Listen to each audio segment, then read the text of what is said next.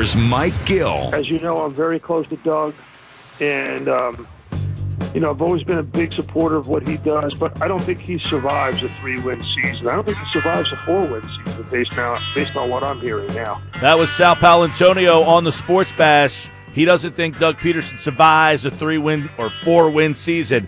Well, I'll tell you this. I don't see more than 4 on the schedule. I think they maybe can get 1 more, but I don't even think that's going to be a big possibility. They'll lose the next 3, I would imagine, and then they got Dallas and Washington. I think they split with those guys. Best case scenario, they get to 4 wins, and then maybe if Sal's right, we might see a new head coach in the city of Philadelphia next season. Who could have ever thought that was a possibility when the coach was holding up the Lombardi Trophy driving down Broad Street just a couple of years ago? We overreacted on a Tuesday. 609-403-0973.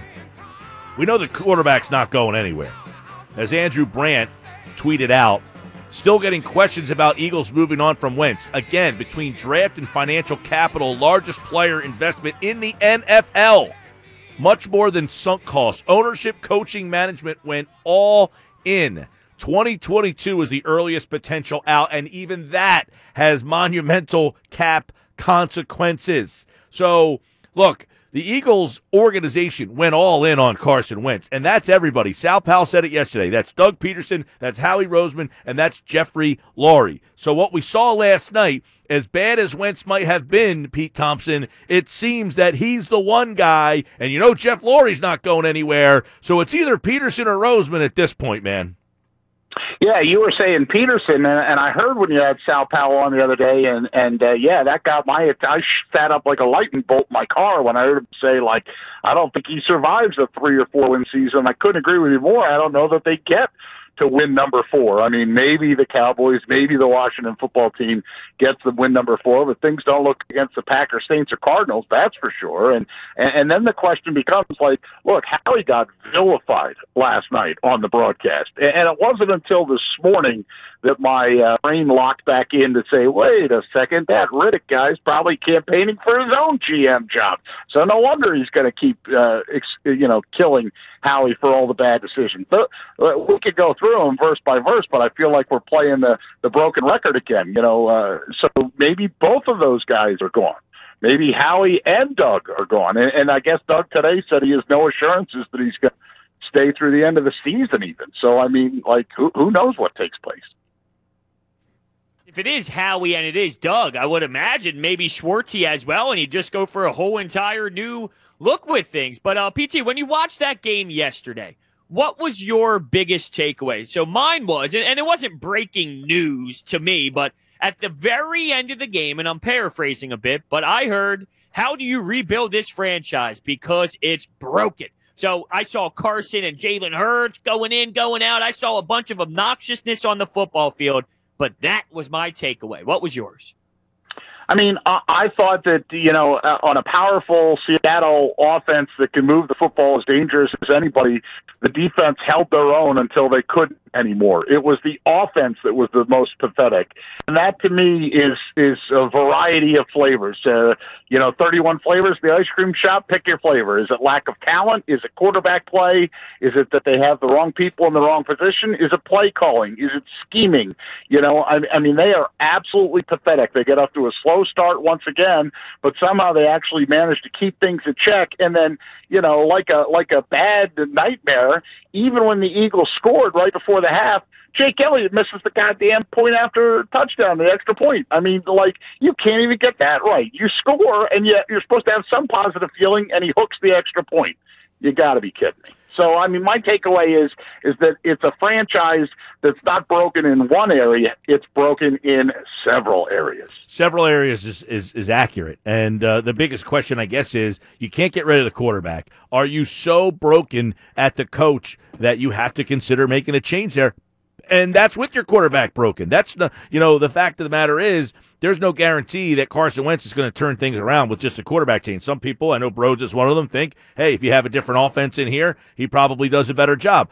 I'm on the other side that would say if you can't execute the most basic of throws, how are we expecting you to execute a more advanced offense? Yeah, I mean, are you trying to say, like, let's use Sean McVay's offense for example, that if you instantly subbed out Doug Peterson and you put Sean McVay in, would that make Carson Wentz all of a sudden an All-Pro and he's unbelievable and the throws get more accurate? I don't think so. I mean, that's where you also have to blame Carson. I mean, that's why each overlapping part gets a piece of the blame. So to me, I don't think there's some coach out there that's going to automatically magically fix Carson and make him all of a sudden be a more accurate, stronger, better quarterback. And yes, they are missing fundamental throws. They're missing little short throws, and then you have guys not on the same page. I mean, that was, Gil, I try to never leave a game. Because my father always said, I don't care if we're getting blown out 40-0. We paid a lot of money for this ticket. You're sitting your ass in that seat. And I've kept that mentality whether I'm home or whether I'm watching it on TV or whether I'm actually at the stadium. I always stay to the end. And boy, last night when that drive killer happened and Goddard and Wentz weren't on the same page, I think I tweeted this out. I said, that's it. I'm going to bed. I don't need to watch the end. I'm done. Like, I can't take it anymore. Not to relive a horrendous moment by me, but if you remember, I did leave that Stadium Series game early, and I heard Claude Giroux's game-winning call on the radio as I was coming back from the Walt Whitman. So that does scar me. Hopefully down the road I don't make that poor decision again. But when it comes to what you were saying about if you have Sean McVay, does Carson Wentz automatically become this unbelievable quarterback again? No, I don't think that that's the case at all. I think that there's a lot of personnel issues with this team that plays a role. I just look at this, and I just feel that everyone sucks. Really, that's just how I feel, that you can rip Carson Wentz to shreds, and you're not wrong. You can rip Doug Peterson to shreds, you're not wrong. You can rip wide receivers for not getting open. You can rip the offensive line. I mean, there's just so many horrible things that are occurring with this team that if some of that is fixed, will you see better play out of Carson Wentz? Yes, I do think that is the case. But maybe you look at it and say, if Carson Wentz plays better, then those are fixed. I see it the way I originally stated it, though. If some of those other areas are fixed, you're putting your quarterback in a better spot to succeed, and that's the way that I look at it personally. I mean, and the thing that baffles me the most, Brodes, is the disconnect. I mean, it'd be one thing, like if Richard Rodgers and Carson Wentz aren't on the same page, all right, fine, that I understand, right? But Dallas Goedert and Carson Wentz, they've played together before. I mean, this shouldn't be confusing to them, like which way the play is going to go. I mean, that the self-inflicted wounds of the offense, I mean, not the least of which is they started off 0 for 5 on third downs until they finally got their feet under them and started moving the football with a little up-tempo. The up-tempo seemed to be working. They were 8 for 12 after they went 0 for 5 to start, so that was like some positive stuff. And then yet it's just sitting out there looming where, gee, is Alshon Jeffrey going to give 100% on this ball? I mean, I'm sorry. I tweeted this out, or maybe I messaged some people last night. Alshon Jeffrey is stealing money. He is stealing. He is the biggest thief in the city of Philadelphia. I mean, that guy, yes, he helped them win a Super Bowl, and he helped them win a Lombardi Trophy, and he sucked it up, and he played hurt. But I am sorry. This guy is stealing money, and he's stealing a roster spot right now, and that pisses me off, too. You know what's interesting? You just said two things. One, yes, Jeffrey doesn't seem to be, although, there's a couple plays where he's open. He caught the pass very nicely that Jalen Hurts threw. He was open there, caught that thing very nicely. But, by the way, Hurts threw it accurately to him. I mean, he threw it to him where he could catch it, and, he didn't have to stop his route. But you did say something about Wentz in that when they went up-tempo, they didn't do anything crazy. They didn't do anything flashy. But the up-tempo, he looked decisive. He looked quick in terms of, boom, get the ball out of my hands. He did have that drive that he did look more decisive. So the point I'm making with this whole thing is, if you just have him playing with accurate, quick decisiveness, it can work. They scored a touchdown when he was quick, accurate, and decisive. That's when they scored. So that's been my point all along is there's plays to be made. And when Wentz made the plays, voila, they scored a touchdown. They didn't do anything bonkers. They just went a little up-tempo. So when he is making quick, accurate, decisive decisions, it can work. They just need him to do this more often. I couldn't agree more. And he did, remember on that series, he also got 13 yards on the QB draw, right?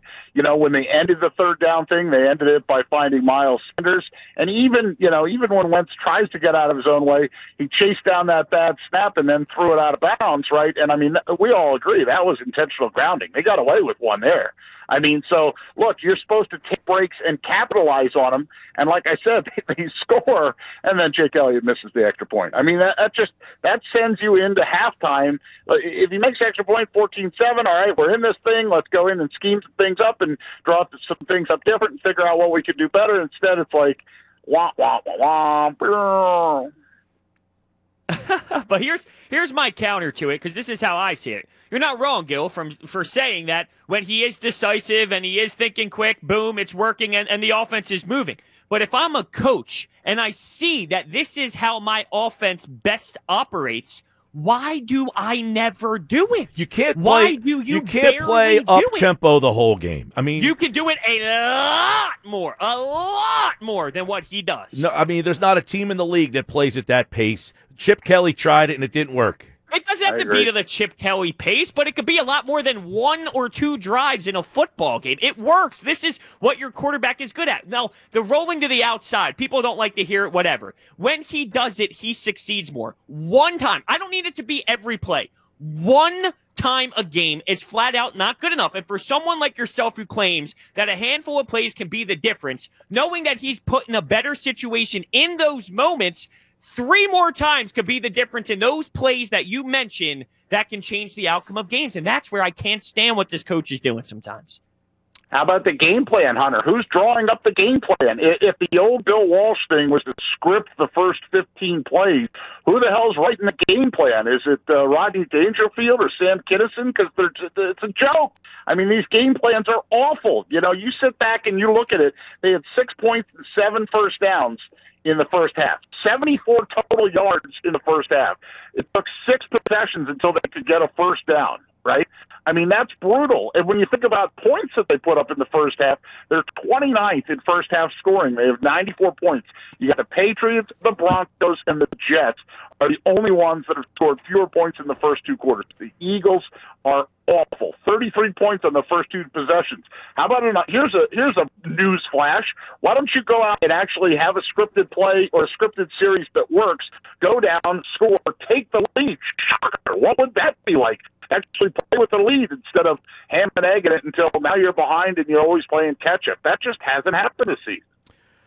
Nope, they got a lot of problems. The offensive line is going to be a big. You know, here's another thing. I was talking to a buddy of mine about this afternoon. Okay, right now the Eagles I think are like 8th, 7th, 6th, somewhere like that in the draft. All right. Well, you're not drafting a quarterback, so being that high in the draft, what do you target at that spot? I mean, they need a wide receiver, it appears, again. Do you draft a receiver in the top 10? They need an offensive lineman. Do you draft an offensive lineman at number 6 in the draft? And you have Andre Dillard, you got Brandon Brooks coming back, you've got Lane Johnson hopefully coming back. I mean, so unless it's usually a tackle, you're not drafting a guard at number 6. You're not drafting a linebacker at number 6.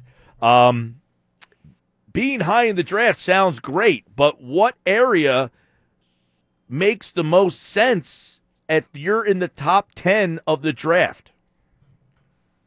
My gut instinct or my answer to that would be a wide out, but then I don't trust them to get it right since they keep blowing it on all the other guys. You know what I mean? Like, and even if they get the right guy, you know, or they find a hidden treasure. I mean, Travis Fulgham wasn't drafted, but he's horribly unused, right? Jalen Reagor they drafted, and then the kid gets hurt and they got bad luck. You know, I mean, like DK Metcalf. Look, and I couldn't believe this. You know, when you guys heard that Jim Schwartz had the cojones to go up and say, well, I was in Detroit with Megatron and you're no Megatron. What are you, a moron? Are you trying to put to hell with bulletin board material? He verbally gave the guy incentive to go out and torch him.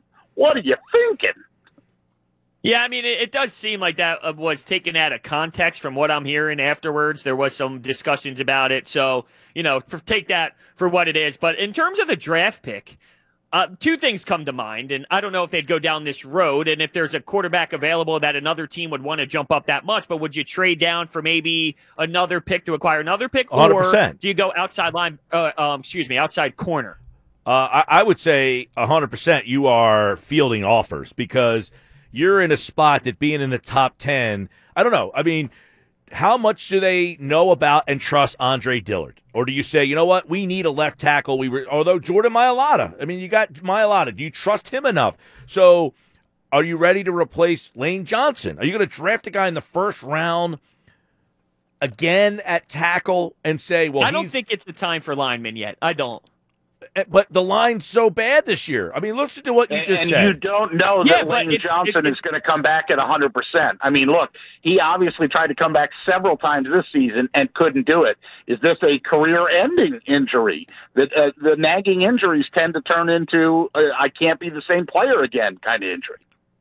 No, I'm with you, Gil. I am saying that the offensive line is a major issue, but that's where this roster is right now. It's horribly flawed. And if I look at outside corner, can I have something manageable when healthy with Brooks and Lane Johnson if you can rely on them? Can you salvage a season with the offensive linemen a little healthier than this season to get yourself that outside corner that you need? Because you know that opposite side of Slade just isn't working at all. So if healthy, can you salvage a season with the line that you have with Lane, Brandon Brooks, and Dillard? Right. I mean, I know the receiver class is supposed to be pretty good again. Patrick Surtain is the Alabama kid. He would be a guy. Farley from Virginia Tech. So there are a couple corners in this draft. Micah Parsons, he's a linebacker. But, I mean, do any of us here think the Eagles are going to take a linebacker in the first round? Now, if Roseman's gone, and if we all think Roseman, here's the thing. I don't think we put enough stock into this. Andy Reid built the blueprint for the Eagles on how to build their franchise. They don't draft running backs. They don't draft linebackers. They draft linemen. They don't draft wide receivers. They build on the offense and defensive line. That's how Andy Reid did it. That's how he does it in Kansas City. They don't draft wide receivers in the first round. They got Tyreek Hill in the fifth. You get your franchise quarterback, you build a line in front of them, and then you hope to find these other pieces. That's the blueprint the Eagles have been following here. So I don't know if that comes from Jeffrey Lurie. That's my point here. I don't know that Jeffrey Lurie's the one that says, hey, this is the way we're building this team. We're not drafting linebackers because Andy Reid said that's not what you do. You know what I mean? So the philosophy of this organization, is it coming from Jeff Lurie that's saying we're not going to do this because this is the way Andy would have done it? Yeah, well, and that's a problem, Mike Gill. Like, you're not going to change the owner either. You know, just like we're angry with John Middleton right now and the way he's running the Phillies, you sit back and there was, a huge piece about Jeffrey Lurie and how the tenure goes as Eagles owner with his coaches. You know, I mean, Andy Reid, I think all three of us would agree, Andy Reid's probably going to end up in the Hall of Fame, right? Now that he's ended up finally crossing the Rubicon and getting his Super Bowl, Andy Reid, we never said he's going to go down as one of the greatest coaches in NFL history. Thank you, but that's the only coach that Lurie has hired that has broken the pattern of, taking it from miserable to winning, but back to miserable again. You can't. Who do you put that on? Who do you put that on? The one constant then is Jeffrey Lurie is the owner. So if the owner is involved and he's contributing to bringing in a GM that can't. I mean, are we going to indict Howie and say that Howie isn't? He's a cap guy, but he's not a talent guy. Is that the way you label Howie now? Or do you label Howie as somebody that can find talent? In 2017, we were ready to give Howie his own parade down Broad Street because he found all these gems and Jay Ajayi and he found LeGarrette Blount and he was able to make these quick moves and pick up pieces to fit. All of a sudden, Howie Roseman's an idiot and a moron? I mean, I don't know. Very interesting. I know it's going to be debated over the last couple of weeks of this season because everybody, as each game goes, it just frustrates people more and more and more. Peter, I hope you had a nice Thanksgiving. We missed you at the game. Thankfully, you gave up your ticket so some worthy person could go. Yeah, I was listening to you guys. You did an excellent job and a nice job that they were able to play that. And Yeah, I mean, Holy Spirit, the number 2 in the whole state, Mike Gill. That surprised me. And for the first time in a long time, a public team ended up as the number 1 team in the entire state of New Jersey. I was shocked by that, too. Well, Pete Thompson, of course, Tuesday with Thompson. He's back for the happy hour Friday. We'll talk about the Eagles and the Packers and everything else that's going on. Peter, take care, my friend. Thanks, guys. Good talking to you. All right, so we got all this to get into here because I think this whole the onion, keep peeling the onion of the problems here. We just talked about it. The offensive line's a huge problem. But then we both just said you can't draft an offensive lineman in the first round. How crazy is that? Well, here's why. They actually do a good job at finding linemen in later rounds, and they actually succeed. So if you want to play your percentages here, you got to give them credit for that aspect. So can you find something in that first round that you struggle with a better shot? Keep in mind, Lane Johnson, right, they took him in the first round, number 3 overall. So that was in 2013. Kelsey was like a 6th-rounder, 5th or 6th-rounder. Brandon Brooks, they signed him as a free agent. Sayamala was a 3rd-rounder. And Jason Peters, by the way, they got him in a trade, but Peters was like a 7th-round pick. Mailata as well. Right. All right, we'll get more into it. Your texts continue to come in. I'm seeing them. I'm going to read them. I promise. Next, Sports Bash Live, 97.3 ESPN. We'll mix in some anytime hotline calls. Wake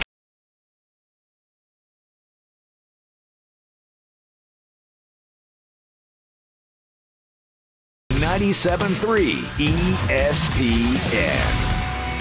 All the conversation is about Carson Wentz. You want to be a $100 million quarterback? That's what comes with it. When the team plays badly, you're expected to put them on your back. You're expected to do what Russell Wilson did after the Legion of Boom ended, and no one knew who his receivers were. And he was still leading the league in passing and dragging that team into the playoffs every single year. That's what great quarterbacks do. Great quarterbacks take mediocre football players and put their kids into private school because they make them look like stars. Tom Brady's made a career out of doing that. So did Peyton Manning. So has Russell Wilson. Carson Wentz can't do it. At least he hasn't shown he can do it at all. That was Greeny earlier today talking about Carson Wentz. All the conversation has been about Carson Wentz. And guess what? He makes the point with good reason. Because he gets paid what all these other quarterbacks we keep comparing them to. Is it fair? Is it not fair to compare them to the people who make similar money to you? Is that not a fair way to judge your abilities and talents? I do not think that it's a fair way, personally, to be honest with you, because you bring up contract. Andre Iguodala before, right? And I think that that's the perfect way to kind of look at it. Right, but Iguodala did get the criticism because he had... Doesn't mean it's right. McNabb got a lot of criticism. I didn't think that was right. I think McNabb deserved criticism when it was warranted because he was paid like a franchise quarterback. Like Andre Iguodala got criticized not because people thought he stunk, but because he was paid to be a better player than what his output was. So you make that decision as the player, as Greeny put out. You want to take the $100 million contract, you better be ready to be judged among the $100 million players. And I think that's the problem that we're having here, is we want to put the kid gloves on with Wentz is, well, he's not on the level of these other guys. Guess what? His contract says he is. And there's where we have the disconnect, and the Eagles have the problem, is that they felt he was on the level of those other players. They thought he was Aaron Rodgers and Russell Wilson and that level of player. And now they're finding out that he's not capable of living up to that end of the deal. But this is where I disagree, though. It's like when you look at the average salary for these quarterbacks, Jimmy Garoppolo, 28, Jacoby Brissett, 28, Ryan Tannehill, almost 30, Matt Ryan, 30, Carson Wentz, 32, Dak Prescott, 31.5. Yes, I understand that that's not for a million years like Carson Wentz is right now for a handful of seasons, but it's not anything other than this is going rate for a starting quarterback in the league. It's not like he's getting paid to this level of Pat Mahomes at $45 million. He's in the average of what starting quarterbacks get paid. It's not like he's only getting paid elite quarterback money, and that's where I have the disconnect. You're right. That's what quarterbacks get paid. Right now, the highest paid quarterback is Mahomes. then Watson, then Wilson, then Roethlisberger, Jared Goff, Aaron Rodgers, Kirk Cousins, Carson Wentz is number 8. So the guys that you mentioned, Garoppolo, I think that part of the problem with Garoppolo is you paid him a lot of money. He's not healthy, but he's not near those other guys. So yeah, but that's just that's my point is neither is Jacoby Brissett, neither is Derek Carr, neither are some of these guys, and that's just going right for the starting quarterback. Yeah, there's a big difference, though, that Jacoby Brissett is making $15 million. Carson Wentz. It says here 28. What I have in front of me says $28 million. So maybe what I have in front of me is wrong, but that's what I see. That is way off. Jacoby Brissett does not make $28 million. That's fine. I could be on a website that doesn't have it correctly, but I'm on overthecap.com. So regardless, I'm just looking at the standard starting quarterback money. It's in that $25 to $35 million range. So I don't think it's ridiculous that it's not like he's getting paid only what the elite quarterbacks get paid. He's just getting paid the standard going rate for a starter. But that's not accurate though, because he's getting paid $32 million. That's what his contract is. He's performing though at a rate of below what Daniel Jones is, and Daniel Jones gets paid $6 million. Those guys are rookies, so that's not really fair. He's on rookie contracts. Right. Yeah, it's different. Once they're he gets not really paid, fair. They're not really. I just said that's not really fair. They're on rookie contracts. Ryan Fitzpatrick, $5.5 million. Well, he's a journeyman that gets paid every year at a new spot. Yeah, but he's performing better than your guy. Yeah, but you got to put context here. He's a guy at the end of the road who's just signing one-year deals and kind of hanging around, being a starter, not being a starter. I'm talking about these quarterbacks like Goff, like Dak Prescott, like Ryan Tannehill, like these guys, Jared Garoppolo. Ryan Tannehill, many people criticized that contract, that he did not deserve the contract. Rate. But it's just going rate is my point once again. It's going rate when you play well. Tannehill he was criticized for getting that contract. People said you should have never given him that deal. But guess what? He's a top 10 quarterback in the league right now. So Ryan Tannehill's return on investment, you're getting the return on investment. No one's complaining about his contract now because, yes, when they got it, they said, what would you give him that contract for? And he's playing, he's performing. He's performing to his contract. My point, though, is everyone was like, why would you give him this? Well, because that's going rate for a starter. So when you look at Ryan Tannehill and what he's making, he's getting paid that because that's what it took to sign him, because that's what the NFL average is for that starting quarterback role. So Wentz is just in that same area, that same range as other quarterbacks. Well, the difference is, yes, I agree with that, but that's why he gets criticized. When Kirk Cousins signed that contract, he gets blasted because nobody feels that he deserves the contract. But that's why he gets blasted, because people don't think that he deserves that money, because the organization said, we need this quarterback. So they give him $40 million. Whatever they paid. He got some crazy guarantee. So the criticism comes to Cousins because he is paid to be an upper echelon guy, and he's simply not.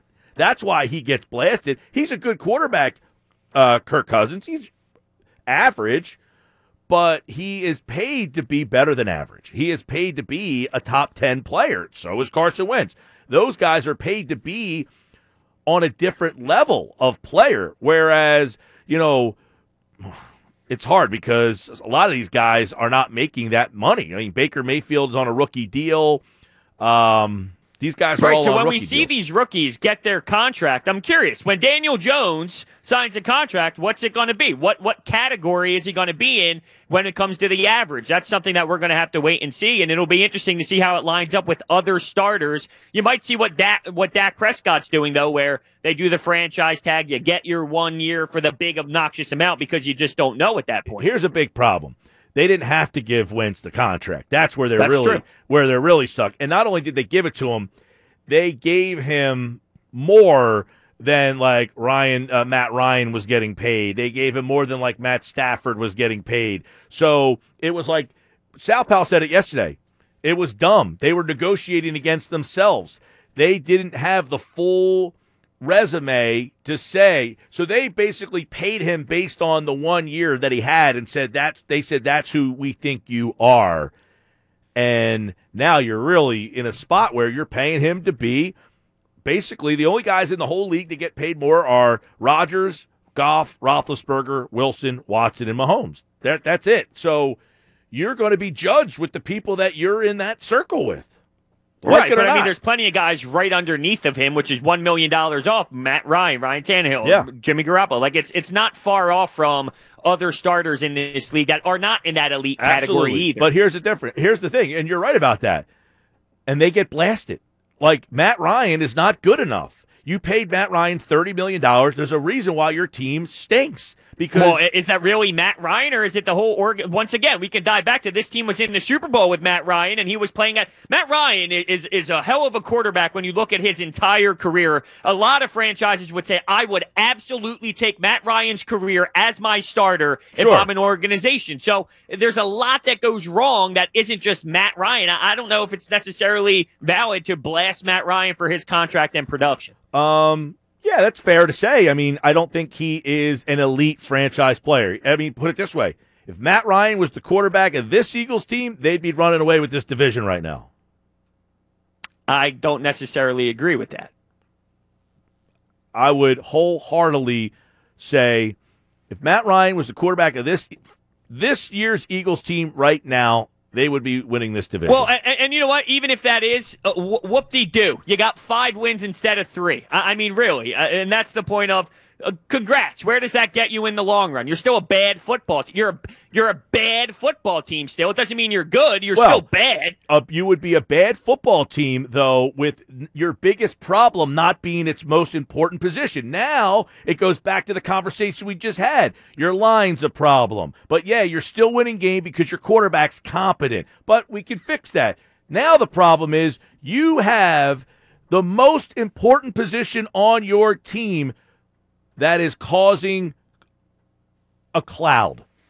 That's where the problem is. It doesn't matter that your point is right. Okay, you're a bad football team. But when you're a bad football team, but you at least have that, now you can start trying to fix the other problems. The problem they have is they have so much invested into their biggest problem. You can't fix the other problems. Greeny just said it. Russell Wilson carried a bad football team that nobody knew anything about. They had no receivers. Their offensive line was horrible, but he kept them relevant because they couldn't pay anybody else because all the money went to Wilson. You can't fix your other problems when your quarterback is making that much money. Because sure you can. It's called drafting well, and they don't do that at all, and that's a problem. So I think you say you can't fix the other issues until you fix Wentz. I think fixing other issues help Wentz play better. That's how I see it, and that matters. It doesn't have to be the only way. It's like, oh, you have to have this elite quarterback and everything else falls into place. It's okay to have a quarterback that isn't at that level. Jared Goff, to me, is not at that level, but what I know is Jared Goff, surrounded with the right pieces, is a hell of a quarterback. And that's how I can see Wentz being, which is a fine spot to be at. Right, but here's the problem now.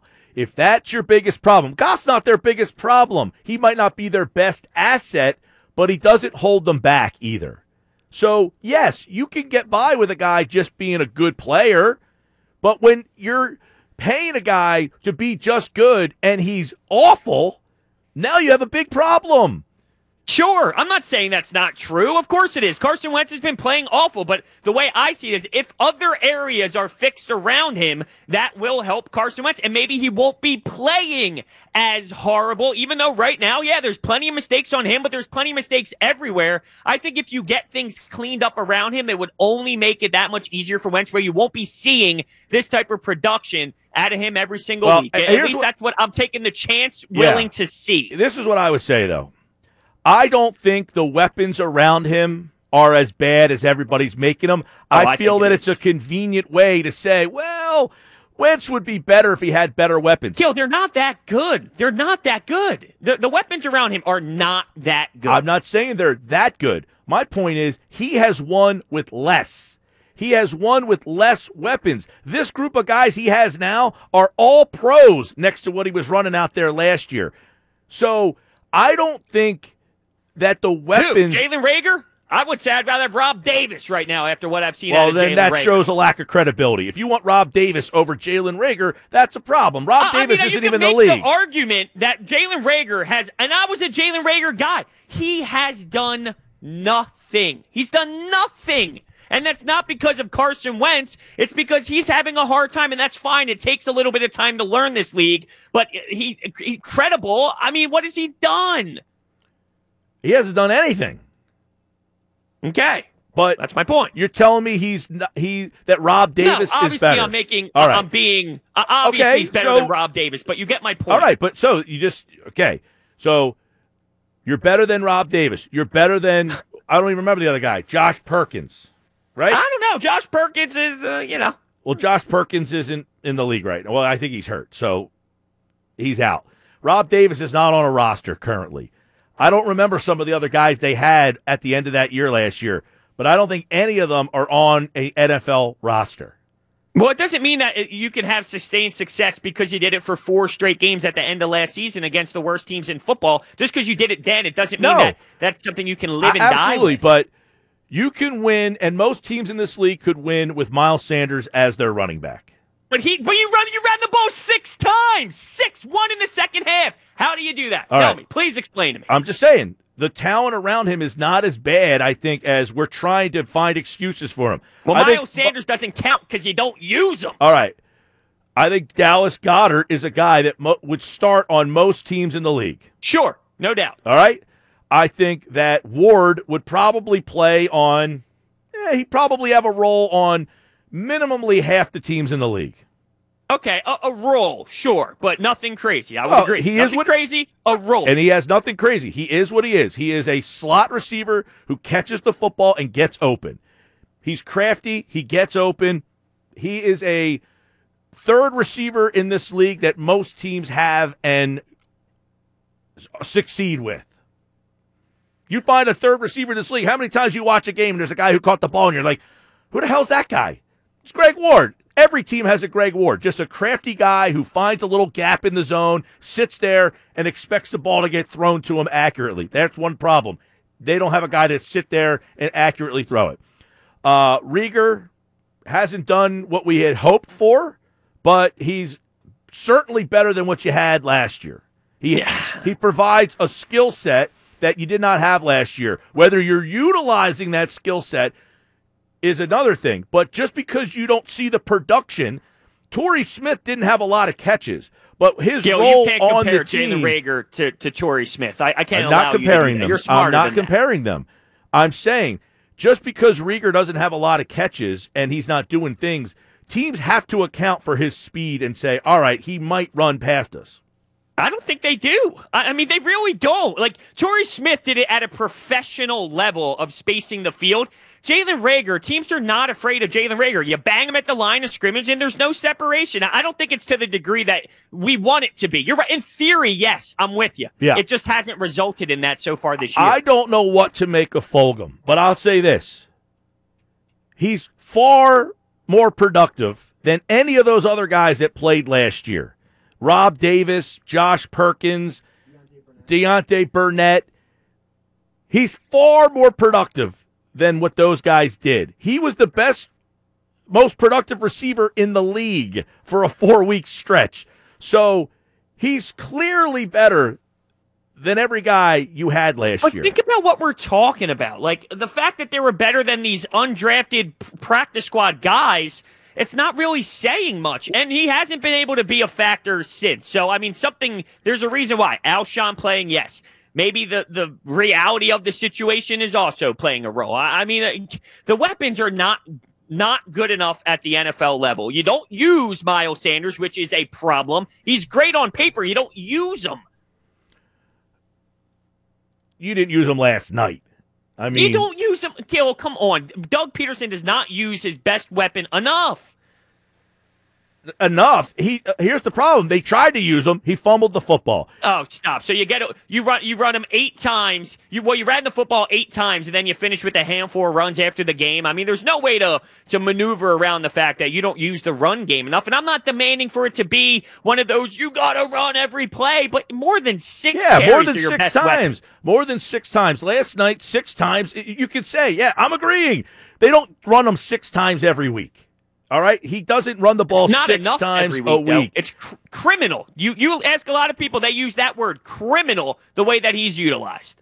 They've tried to use him more, and in those games, unfortunately, he breaks down. He has to ask out of the game. I've been extremely disappointed with, yes, how they've used him, but more with Sanders, the player, that he can't handle the load. He fumbles the ball. He can't catch the football. So you want me to incorporate a guy into my offense more who takes himself out because he can't handle the workload, fumbles the football, and doesn't catch the football. So doesn't that prove my the head point coach, the weapons aren't as good as what we thought they were? If you're naming all the flaws with the best weapon we have. Are you saying now that you think Miles Sanders stinks?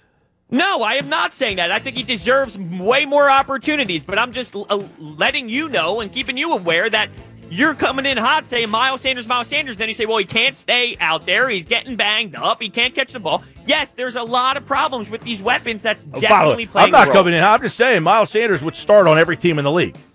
Sure, no doubt about it, but he'd also get a lot more So carries my point and a lot more into it. The point I'm making is they don't have good enough weapons. This group of weapons, if they had a better guy running the offense, would be mildly successful. I'm not saying a Super Bowl team, but they would be better than 3-7-1 and can't score ever.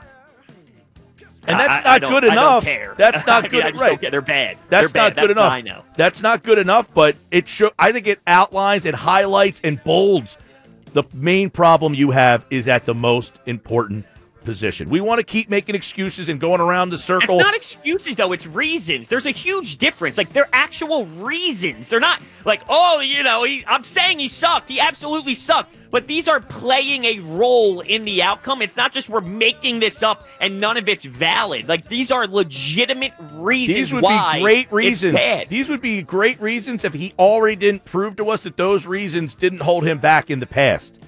But he that's not the way that you overcame can have those success problems. long time. You can't do that every single game and think you're going to win. This is reality. If you don't have enough, all right, you're not going to win a lot in this football Fine. league. In 11 games this year, he's been the quarterback. All 11, he has been the worst quarterback on the field. Yes, he's played bad. All 11. So, yeah, you're right. He doesn't have it's not long-term sustainable success. He's been the worst quarterback on the field for all 11 games this year. All 11. He's had the lowest QBR and the lowest rating all 11 games. So, yeah, it's not sustainable success. How about 50-50? Can you give me 50% of the games where you play well? Yes. I'm not saying that Carson Wentz has been good by any means. It's pretty damn clear I have not said that. But that doesn't mean that you can't look at everything and hold everyone accountable to why this is happening. So I do. That's the way I hold all those those guys accountable, but I hold the quarterback the most. Well, that's a shame. For a reason. That's a shame. Well, Because no, guess it what? doesn't matter what you think about it. I think it's right. So guess what? That's what matters to me. Guess what? I think the quarterback himself would say, hold me the most accountable. Sure. Darius Slay said the same thing yesterday. They all say that's called being an athlete. All right, everybody. Let's let the quarterback off the hook. We're going to start blaming Richard Rodgers. Richard Rodgers! Richard Rodgers, you're the problem on this team. It's Richard Rodgers' fault. Yeah, Back with more. You're right. 4 iconic programs. They're in it for the 4 letters on the front of their.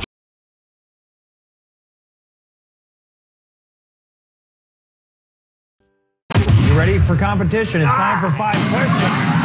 3 ain't enough, man. I need 5. Number 5 will always love you. 5 times. Now can you dig that? All right, we'll get ready for the 5 to wrap it up. You know, there was a time where people accused me of being on McNabb's payroll. Oh, yeah? Those were good That's times. Interesting. Yeah, exactly. Seems it. Huh? Seems it. Well, that I stuck up for McNabb a lot. This guy, I can't. I'm sorry. Can't do it. That's fine. I don't defend anything he's done. I think it's been horrendous. I just think it's been bad behind him as well. All right, so who's your celebrity crush? Jeez, I haven't thought about that in a long time. Okay, we can hold that one off because it is a good one. Yeah, you throw me right out under that one. I know. Like we got. Are you when you go into your room, clothes on the ground? Oh, I have a chair. You go chair. And it's funny, on Saturday, I'll clean the chair off, thinking, all right, the chair's empty, and then it's right back up to the chair. All right, dumbest way you've ever been injured? Like fall down the steps? That's a good one. My buddy once pushed me in a charity basketball game when I was going up for a layup. I missed like 6 weeks of the baseball season. Come on. Turned my ankle. Yeah. Did you make the bucket? I don't remember. All right, we're back tomorrow. Dave Weinberg is on at 6:20 tonight during game night. Have a great night, everybody.